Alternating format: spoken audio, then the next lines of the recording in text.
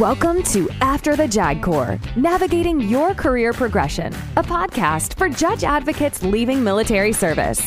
After the JAG Corps assists officers transitioning from the military law practice by learning from individuals who have successfully embarked on new careers, providing insight on rewarding professional opportunities, job search strategies, resumes, the value of your military experience, and more.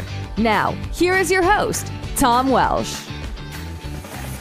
Today, we're talking to Scott Suozzi, another retired Navy JAG with whom I had the pleasure to work while on active duty. And Scott fortunately sent me his bio, if you will, and I've learned some things about Scott.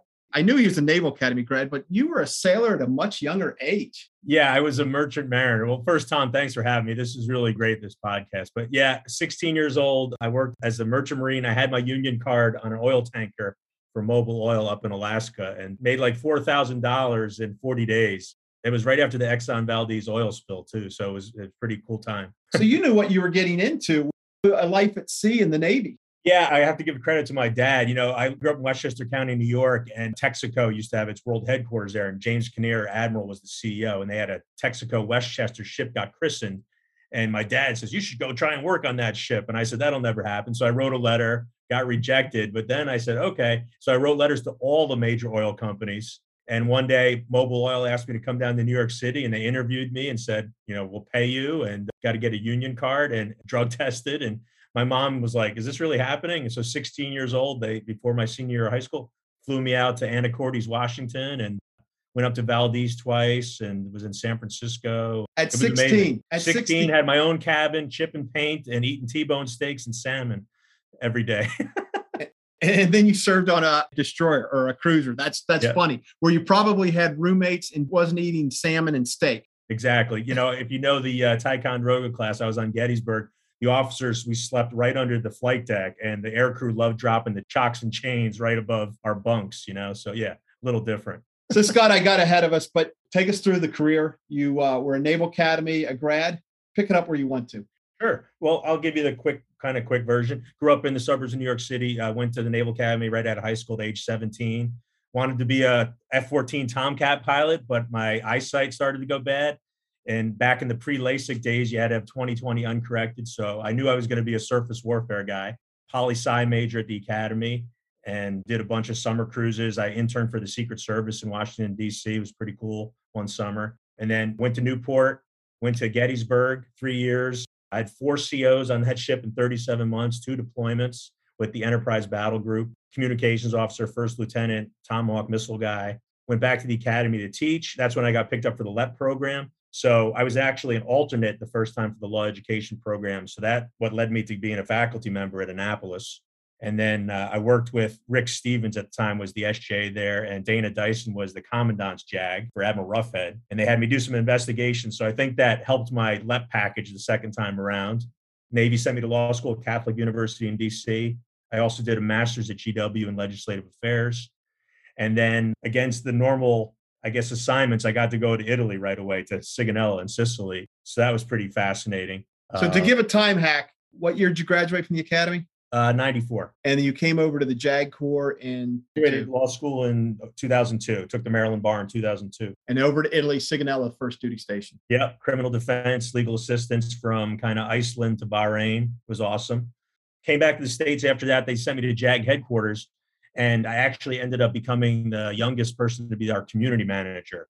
So for people not familiar with that, you know, you work with the detailers as the admiral's kind of personnel person based in DC rather than in Millington, Tennessee.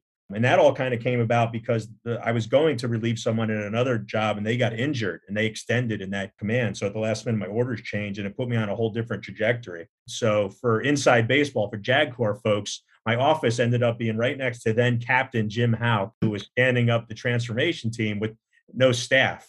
So him and I started working together and I was helping him on some things. And one day the 3 admirals called me in and said, hey, Scott, starting Monday, your job's going to be the transformation team. So I got to work right with Admiral Howe and some great reservists. And then Captain Dave Hayes and Rob Tayshoff kind of building that strategic plan and going all around the country and meeting everybody in the JAG Corps. So, you know, that had its pluses and minuses. People liked some transformation, some people didn't. But I think 15 years later, seeing it come to fruition, it's made a lot of big changes to how the legal firm of the Navy is set up. And then you went over to the Capitol Hill, didn't you? Yeah. So I guess, a little bit of reward was I got to go be a legislative fellow to Senator John Warner, really amazing guy, former Secretary of the Navy. Yeah. At the time, Senator McCain was running for president. So Senator Warner was the acting chair of the Senate Armed Services Committee. And that was in 2007. A lot going on, the Iraq War, Gitmo, torture, NSA surveillance. So it was every day was pretty exciting. Suit and tie, even though you're in active duty on Capitol Hill. And then Sock sent from there? Yeah, after the year on Capitol Hill, they sent me to OLA. Makes sense. Yeah, makes Navy sense. Ledge Affairs. So now you're kind of like a lobbyist for the secretary, taking members and staff on CODELs and staff dells around the country and having people testify on the Hill. And then, I did my time in the breach, worked with Todd Huntley at SOCCENT, a really great JAG, and 5.5 months in Iraq, working as a lawyer for a Green Beret 1-star.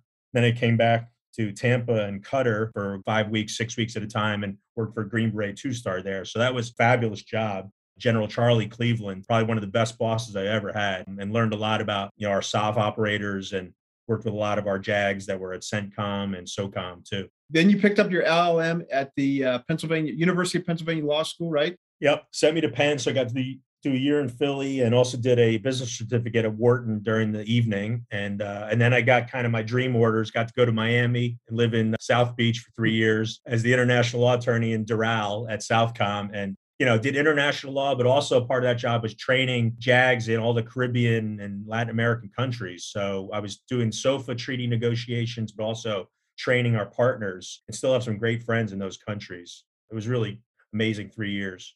And that was your last job? It was, Navy being what it is, they at the 2-year mark, they were, okay, time to leave Miami, come back to DC. And the detailers were talking about interviewing for either the SecNav lawyer job or the deputy counsel job at the chairman's office. And I knew I wanted to retire. I knew I wanted to retire right at 20. A lot of people told me, hey, if you want to get out and 20 is a great time because you're vested and you're young enough to have a whole second career. And so it really kind of worked out. The timing was really great. So you knew you wanted to retire, but did you know what you wanted to do after you retired? I had a feel for certain areas I wanted to and didn't want to. I knew I didn't want to do the corporate law firm thing. I didn't want to go into academia as a professor, like having to publish and write, but I still wanted to take time for myself. So everyone didn't believe me, but I said, I'm going to get an RV and grow a beard and travel all around the country. And that's what I did. So for 1 year and 6 days, I did all 48 continental states and 7 Canadian provinces and a bunch of national parks and a big 36-foot Winnebago. And it was amazing. I felt it was a time to see the country that I'd been serving, that I never got a chance to go see all these parts of our beautiful country. And it was a really great personal experience. How valuable do you see that decompression period as far as before you wrote the next chapter of your life, or next chapters, I should say, of your life? How valuable was that?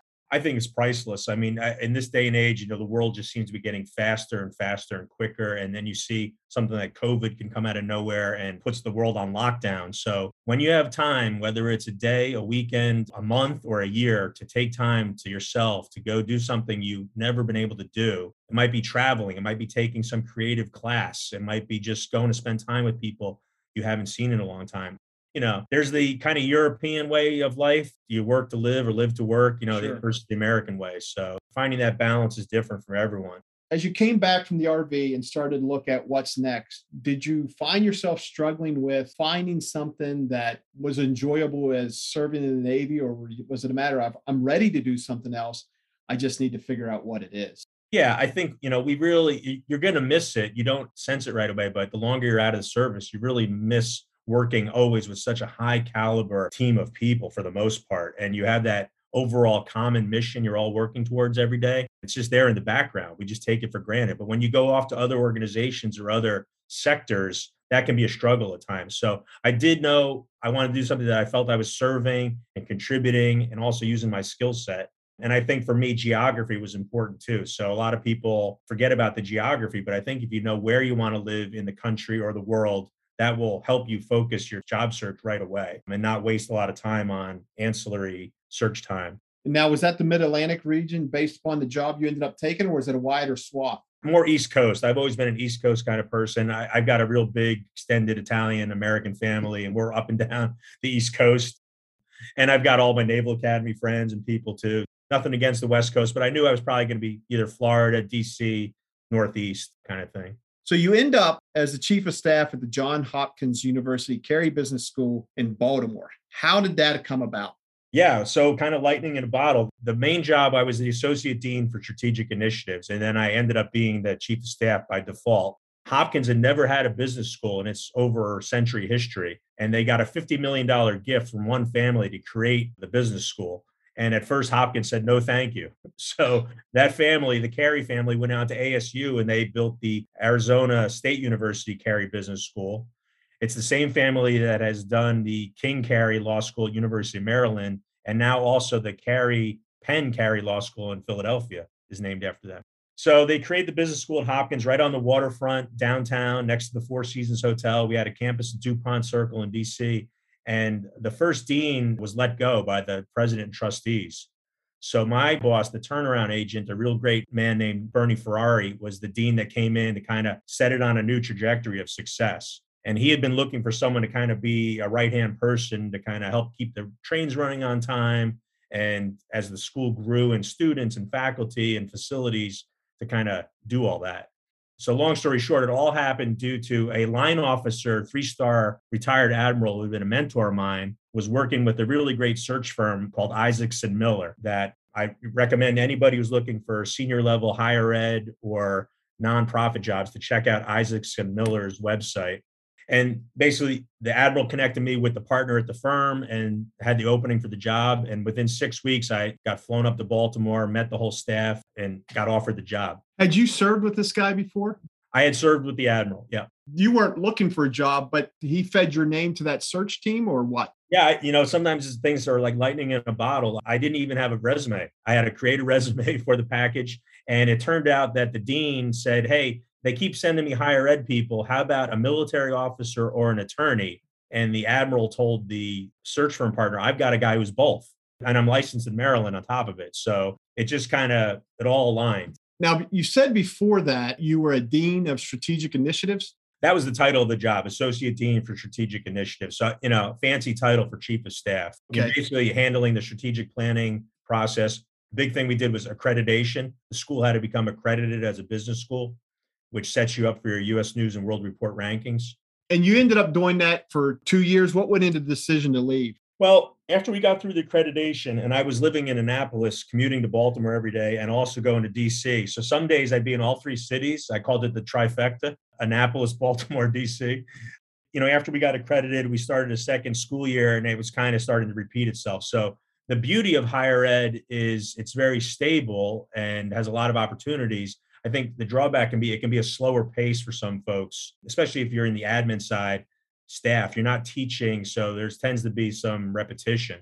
But I would highly encourage military folks interested in higher ed, because not only is a campus like a military base, it has all those same functions. So, Hopkins, world-class university, had 18 lawyers in the general counsel's office, had all sorts of people with law degrees at the VP level. And then, of course, there's the teaching side, too. And there, obviously universities and colleges all across our country, different sizes, that can help someone with geographic preferences if they want to even work somewhere rural or more remote. There's a lot of options out there in higher ed. So, Scott, in other words, your old Navy habits of switching jobs every 2 or 3 years got the best of you. You couldn't really let that go. So you left Johns Hopkins and did what? Yeah, it was great. I think you get restless. I'm a big traveler.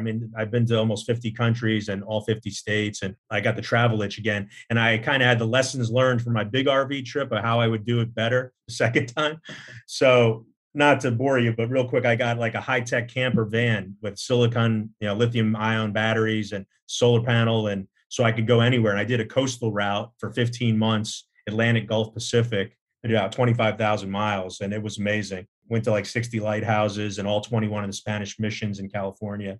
Learned a lot about history, saw a lot of friends and family, beautiful sights. And I think that time I said, okay, what do you really want to do? You're hitting the second half of your life, probably. What do you really want to do? Where do you want to live? And I really said, I want to do something of service. And I thought the nonprofit sector would be the place to focus on. So tell us about breaking into the nonprofit sector. How difficult was it? What's the compensation like? All those things that anybody out there thinking about the nonprofit world might be asking, but not have the opportunity to ask you. Yeah, I think those are great questions to ask yourself. I'll put that big caveat out there. I have the luxury, being single, that I was able to travel and don't have to put bread on the table for a family every day. So a lot of other people have 3, 4 kids, everything from braces to college to all the family obligations. So maybe not everyone can do it, but if you're able to, and you're willing to say the mission and the altruism of your work has value beyond just the compensation and benefits, that's where you've got to make that balance. And if you find the right cause and organization, I think, you're excited about coming to work every day. And I could talk about that in a little bit about where, I'm working currently, but getting into the nonprofit space, it can be difficult in the sense that I think a lot of people post-COVID especially are looking for more meaning in their work. So people are leaving corporate jobs, service jobs, and going to that field. As a military person, it can be a bit of a challenge because you're kind of dealing with different cultures and different pace. You got to slow yourself down. A lot of nonprofit stuff can be chaotic and not as organized as we're used to. So I would say everyone that, especially if you're a type A military operator or that very focused attorney, you've got to maybe downshift a little bit to adjust to the culture of those organizations. And then I think the biggest challenge is geographically, where do you want to be and what organizations and missions do you want to deal with? There's some great people working like Colonel Randy Bagwell, retired Army colonel from Charlottesville. He's senior leader in the American Red Cross, and he's helped me look at American Red Cross jobs, but he's still helping the armed forces all over the world, both in Asia and Europe. So there's organizations like that. There's Team Rubicon and all these veteran service organizations out there. There's disaster relief. There's all the social services. The organization I worked for in Jacksonville, where I was in Jacksonville, Florida, worked with people coming out of the justice system and getting them a second chance in society and getting them gainfully employed. I've done a bunch of paid and pro bono work in South Florida in Palm Beach County through a great organization called Nonprofits First, which is an accrediting body for anybody who gets money from people like the United Way and things. Got to be part of a team of executives that looked under the hood of all these organizations and see the kind of good, bad, and the ugly versions of nonprofits. And people doing amazing stuff like healthcare for migrant workers, farm workers, to legal aid, to college scholarships for underprivileged kids. So there's a lot of great things out there. So there's all the name brand big philanthropies like Bill and Melinda Gates or Bloomberg Philanthropies or Ford Foundation, MacArthur Foundation, Rockefeller, all the way down to your neighborhood nonprofit and city, regional, state level and international. So there's a lot of choices out there. Talk about the nonprofit you're at now. Anybody who served in the armed forces has to know about this unless you've been under a rock. I've actually seen the musical group with that his musical group perform in Naples, Italy. And what I loved about it was afterwards he said, someone said, hey, we need people afterwards to help us break down the equipment and load it up for our next show, which they got probably 20 or 30 volunteers right away. But what are you doing now? Yeah, so I've got a great boss, Lieutenant Dan, Gary Sinise himself. And you're talking about the Lieutenant Dan Band, which is one of the great things we do at the Gary Sinise Foundation. Gary has been a humanitarian and someone who's helped veterans, military, first responders, and families going back over 35 years. The foundation itself is only 11 years old, but he doesn't like to say this. He's a very modest, down-to-earth guy, but many people say he's this generation's Bob Hope. And as you know, like you said, with the USO and other things all over the world, helping folks. He just did 2 concerts for the Navy and Marine Corps out in San Diego last weekend. And we're moving the headquarters from Los Angeles to Nashville. So that's a big major news announcement that just happened. Doing great stuff. So I work on the East Coast mostly with philanthropic individuals and organizations and corporations that want to support the programs we do, including smart homes for severely wounded, amputees and other burn victim warriors and their families. We do specially modified vehicles, wheelchairs. We do the Snowball Express program for all the Gold Star families. These are kids who've lost parents in military service and war and take them to Disney. We do Soaring Valor, where we take World War II Korea vets down to New Orleans, to the World War II Museum. We've got mental health programs for spouses, widows, for veterans, first responders. It's really an amazing kind of umbrella of programs and services that Gary and the team have built. So it's real exciting to be part of it. How did you get there? A couple of things. lined up. I worked for General Vince Brooks when he was a 1-star. He's a retired 4-star, was the head of U.S. forces in Korea. But when he was at the Joint Staff J5, I was an intern there waiting to go to justice school. So I got to meet General Brooks. And then another great guy I know, he's a Armored Green Beret, Marcus Ruzak, works for the Marcus Foundation. Bernie Marcus is one of the co-founders of Home Depot and has been a big supporter of veterans organizations. So I had always heard about what Gary was doing. And then thanks to a great new CEO that Gary hired, Mike Thurtle, he's an Air Force Academy grad and worked at RAND and was a lieutenant colonel in the reserves. He was bringing on a new level of folks to join the team, including some great philanthropy folks from Tulane University and St. Jude Hospital, and build out that team across the country. And so the stars aligned, and they asked me to come on board and start doing some work, mostly East Coast based. It's been amazing so far. And how long have you been with them? I started in March. So it's been pretty new, but in the first 3 weeks, we dedicated our 77th home in Tennessee for a double amputee sergeant from the 101st Airborne. The next week, I was in Daytona Beach in Orlando doing Serving Heroes. So we gave lunch to a class of Police Academy class in Volusia County and all the 911 operators during Bike Week in Daytona Beach. And then the week after that, they flew me out to LA. I got to meet Gary and have lunch with him and see all the amazing memorabilia and things that we're shipping in 4 tractor trailers as we speak to Nashville, Tennessee, to create the new headquarters. People look for something that is meaningful as what they did at serving in uniform. And I'd have to think that serving for the Gary Sinise Foundation has to be very rewarding, that you're still plugged into the military and other first responders, supporting them and supporting those that have given more than just their time and energy in the service of this country. In some cases, as you've already pointed out, their lives, and trying to take care of their kids. So, as you look at the spectrum of things that can be done after a career, you have to consider this a home run. I'm just so humbled and grateful and honored to be part of the team. And like you said, many of us went overseas as JAGs to Iraq or Afghanistan, but we were on the FOB for the most part. We weren't out there as a trigger puller. We were in some danger, but compared to special operators and the infantry guys and the Marines and what they've been through in places like Fallujah and Kandahar and things, even for a veteran, someone who did 20 years active duty, it's humbling to see the impact. And you talk about people that the families too, and the spouses, like this weekend is Military Spouse Appreciation Day. You see the burden that the families hold. And if you go check out GarySiniseFoundation.org website or YouTube channel, there's really amazing kind of stories out there that shows the stuff we've been doing. And you learn things too. I didn't know 80% of the fire departments in America are volunteer fire departments. They can't afford a lot of the equipment. So Gary buys them generators, jaws of life, boats, and things that they can't normally afford, like a big city fire department. So I'm learning too, and it's been fascinating. What are some of the resources that you found helpful in your post-Navy career? Yeah.